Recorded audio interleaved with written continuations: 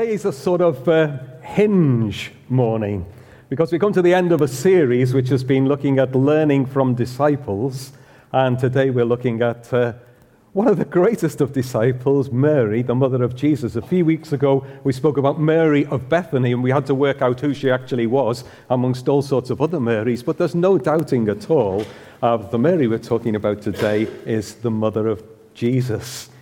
And it's also the end of the series, but it's the start of Christmas. And we've been getting really Christmassy with our songs and allusions this morning.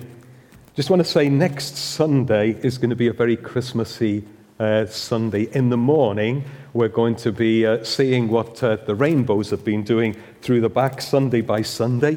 And that's going to be a main part of the morning service. In the evening, we're going traditional, and we're going to do 9 lessons and carols, and you can safely invite your friends along to that particular service. No hidden surprises. In fact, I'll even share one with you just now. I am threatening to go BBC announcer style and wear a tuxedo next Sunday night. That might put you off.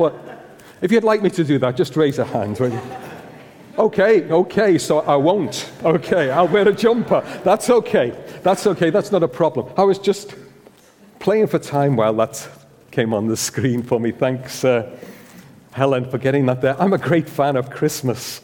And as Mandy was delighted to be reading that Christmas reading this morning, I'm delighted to be talking about Mary this morning under the title, 3 Words That Shaped History. And those 3 words were in the reading that Mandy read to us this morning. But as a great fan of Christmas, I think it was Tuesday night, we heard a noise in the street. I pulled back the curtains and somebody waved to me from across the street. And I have to confess, I shed a tear. Don't tell anybody, but I am a big softie, and I got all emotional because Father Christmas was at my house, and a little girl came and gave me a chocolate on the doorstep. So I'm a fan of Christmas. I love to celebrate with family and friends, but most of all, what's wrong with my family, Linda?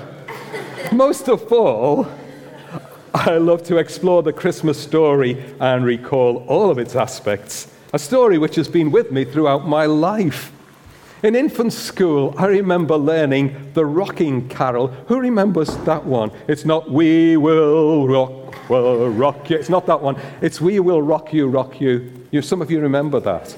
Yeah, and I got really confused trying to understand the line in that carol which said, "Wrapped around your tiny form." And I don't know whether it was just in Liverpool, but for us, a form was the name of the bench that we sat on. We sat on forms in Sunday school, we sat on forms in day school. And I thought, how is this wrapped around his tiny... I couldn't get it at all. I was confused.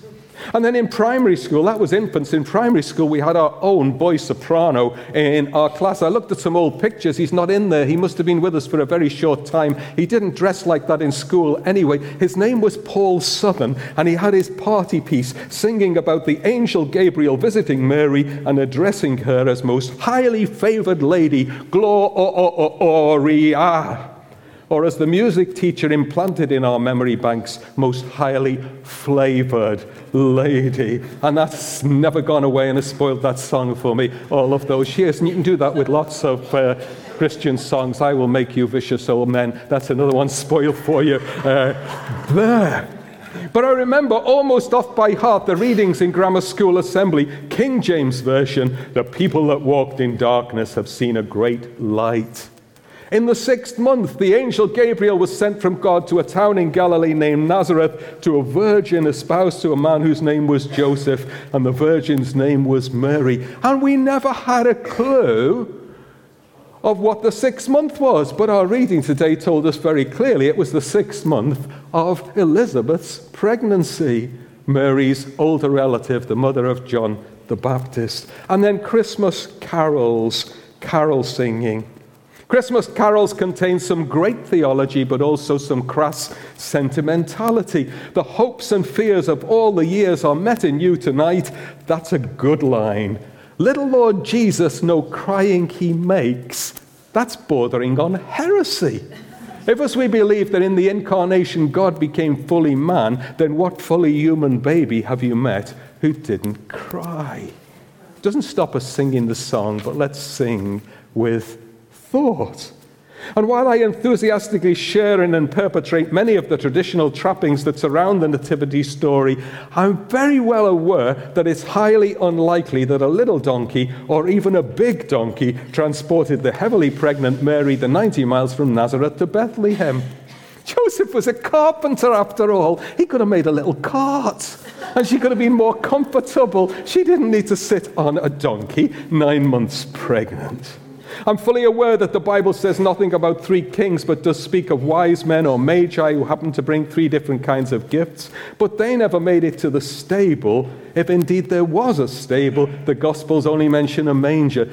The wise men or magi visited the house up to 2 years later. And separating the biblical evidence from the traditional trappings can be a painful business. Sometimes we cannot see the wood for the Christmas trees, and we've grown to love those Christmas trees. But crucial to the story is the virgin whose name was Mary, who received an angelic messenger with an announcement, hence the traditional name of this story, the Annunciation, the Annunciation. Mary had been chosen by God to be the mother of his son, the Messiah. Sometimes we've been told that every young Jewish girl secretly hoped that she might be the mother of Messiah. As I review the evidence, I'm not so sure that that was uppermost in their minds. And as I look at the character of Mary today, I want to avoid speculation and concentrate on what the Bible actually says and implies. As I approach this passage today and look at Mary as the last character in our Learning from Disciples series, I ask a serious question. Was Mary chosen because she was special, or did she become special because she was chosen? Throughout history, God's chosen people for particular tasks, and sometimes his choices have been surprising. Think of that identity parade outside Jesse's Bethlehem farmhouse when Samuel comes to anoint the next king of Israel. 6 strapping, good-looking boys, none of them chosen. Jesse, have you got any more sons? Yes, there's David. He's out the back. David, come on down. And Samuel anoints David because man looks on the outward appearance, but God looks on the heart. Was David more worthy than his brothers? There seems to be that implication. He's later called a man after God's own heart, but David also screwed up big time. What about Saul, the first king of Israel? Was he not really God's choice? Things started well. Did God get it wrong? David recognized him as the Lord's anointed king and was reluctant to harm him. God always seems to be making strange choices. Jacob, the scheming mummy's boy, rather than Esau, the man's man. Judah as the son through whose line the Messiah would be born. What was wrong with Joseph or Benjamin? A British journalist, William Ewer, once wrote, "How odd of God to choose the Jews." We might say, how odd of Jesus to choose Judas. How odd of God to choose me, to choose you, for the fulfillment of his purposes. What was it about Mary that caused God to choose her? We can only identify with certainty 2 qualifying characteristics for Mary to play the part of mother of Messiah. One is genealogical. She was of David's line, and there would be lots of girls of David's line. The other was gynecological. She was a virgin. Now, 2 expressions get confused in our society. One we know well, virgin birth, but often in the press, on the television, they get mixed up and they talk about immaculate conception. I need to say to you, virgin birth and immaculate conception are 2 different ideas. One of these is biblical. The other was enshrined in Roman Catholic doctrine by the Pope in the 19th century. Virgin birth relates to today's Bible passage, and the parallel passage in Matthew refers to the virginity of Mary at the time of conception. So actually, virginal conception is a more technically accurate label than virgin birth.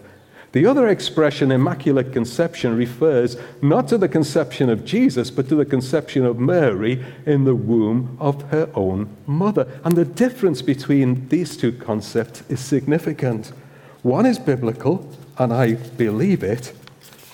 The other is a sincere attempt on behalf of a pope to identify something extra special about Mary, which qualified her to be the mother of Messiah. It results in a sincere reverence for Mary and a belief in her sinless perfection, which is unbiblical. And therefore, I do not believe it, because there's only one who is sinless. His name is Jesus, and God was quite capable of ensuring that sinlessness without the need of the help of theologians devising doctrines to make it more possible. So in the prophetic song known as the Magnificat, which Mary sang when she got her head around what was happening to her, she acknowledges her own sinfulness with the expression, "My spirit has rejoiced in God, my Savior." And only a sinner needs a Savior. Now, there's an expression in this passage which could be described as lost in translation. Remember my primary school memory, most highly flavored lady. In the King James Version, it says, "Hail, thou that art highly favored, the Lord is with thee. Blessed art thou amongst women." Or in the NIV, which we were reading from this morning, the angel went to her and said, "Greetings, you who are highly favored, the Lord is with you." For me, the implication is that Mary, you are favored. You are favored because you've been chosen. Mary, it's your lucky day. Not you have qualified, not you are simply the best, but I am the one who has chosen you. The message confuses us with a different nuance. Upon entering, Gabriel greeted her, "Good morning. You're beautiful with God's beauty, beautiful inside and out. God be with you." There are hints there of God looks on the heart, but this is out of sync with all other translations except one. The Latin translation, which taken over into English, says, "Hail Mary, full of grace." And because of these words, there's a belief that Mary has a store of grace to bestow on others because of who she is. It's based on a misunderstanding. It's based on a mistranslation. The angel Gabriel is saying, "Mary, you are the recipient of God's grace. You don't deserve this. Mary, you're the recipient of God's grace and favor because you're the one God has chosen you.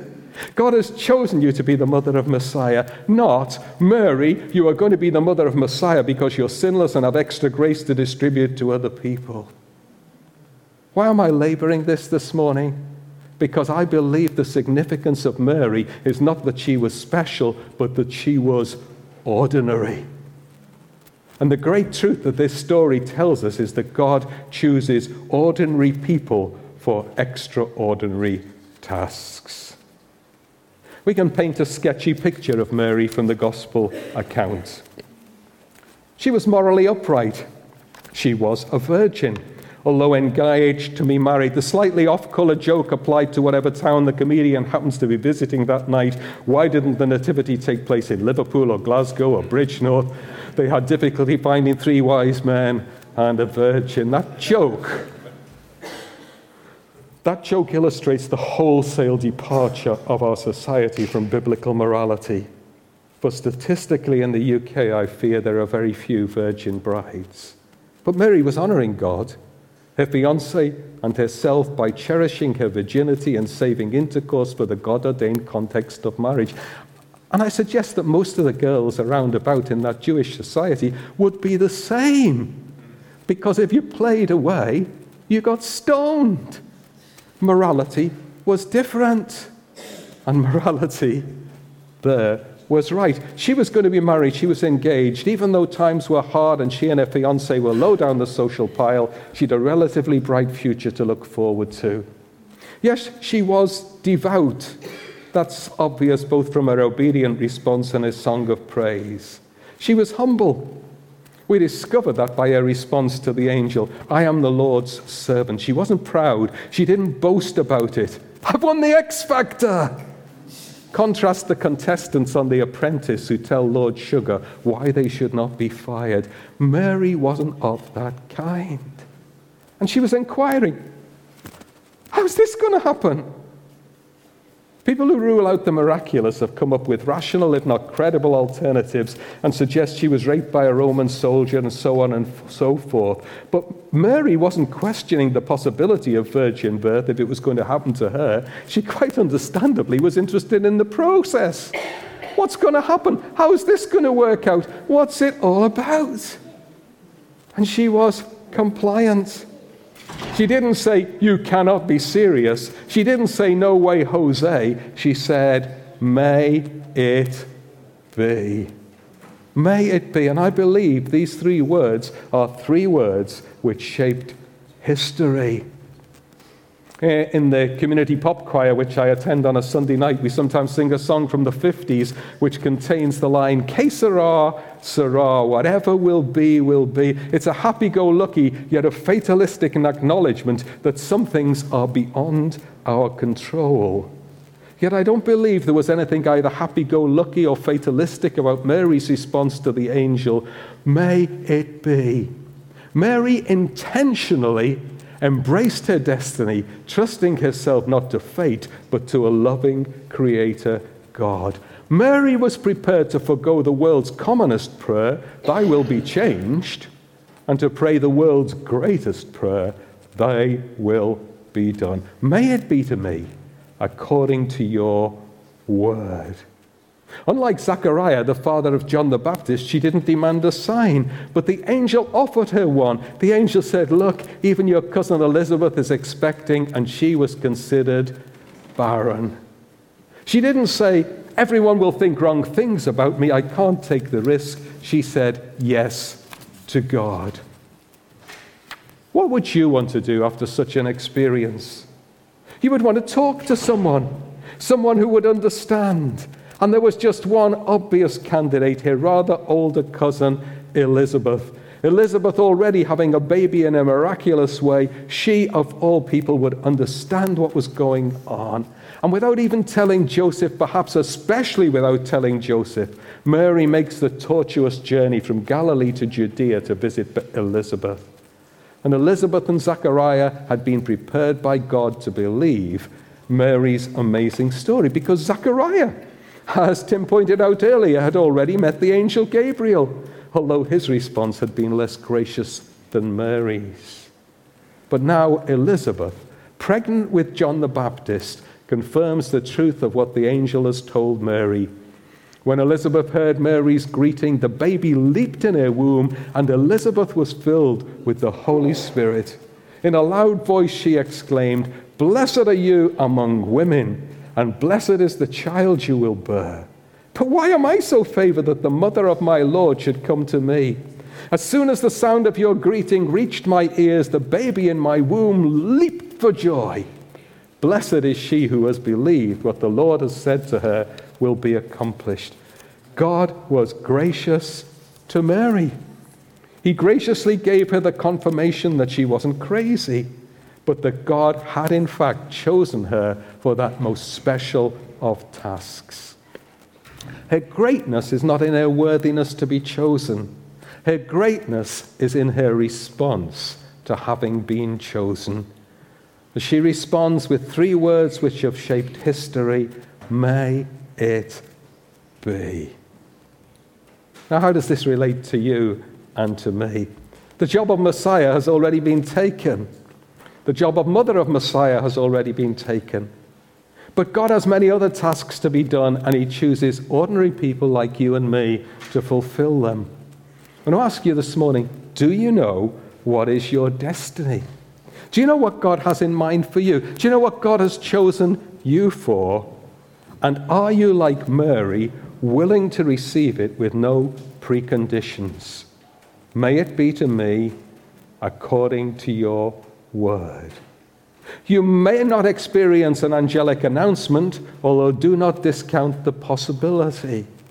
You can receive your God-given assignment in a dream, by words of Scripture, while listening to a preacher, or by a strong conviction which will not go away that God has a specific call on your life, or possibly by a prophetic word which eats into your heart. It was through a preacher that I heard God call me into ministry. It was on a Sunday night. I then had no peace for several days until I'd spoken to the preacher and in the process said yes to God. God did not choose Mary because she was special. He chose her, period, and he can choose you too. I was inspired some years ago to hear words attributed to Mother Teresa, "Yes, Lord." Now, what's the question? Will you say yes to God today? Yes, without even knowing the assignment? 3 words which can shape the future. May it be to me, to you, according to your word. Let's pray together. Heavenly Father, the story of Mary and the angel is so familiar to most of us, familiar from our earliest days, and parts of it have spoken to us and parts of us we've not understood or have just passed over, or we've been anesthetized by familiarity to its impact. This great story, this serious story of your choice of a young lady to fulfill your purposes in not just in our history, but in cosmic terms, to be the mother of your Son. Father, I want to thank you for those indications that we have that Mary was just an ordinary person like us, that she was going about her daily life. She got the shock of her life when an angel appeared speaking to her and telling her your plans. Father, some of us would understand that we've met with angels, that angels have ministered to us, but many of us, Father, would never expect to meet an angel. But Father, whatever way in which you make your assignment made known to us, would you help us to be responsive like Mary? Would you help us to be ready to say, may it be according to your word? I just pray, Father, for people right across this congregation this morning, from young to older, some nearing the end stages of life and having fulfilled a destiny that you've made clear to them years ago, others still seeking and wondering what it is the future holds. I just pray, Father, for each one, whether you want us to change direction, to keep in direction, or whether you want to reveal to us a new assignment, Father, that you would help us to be ready to say as Mary did, may it be. No arguments. Inquiries, yes, but no arguments. May it be to me according to your word. Amen.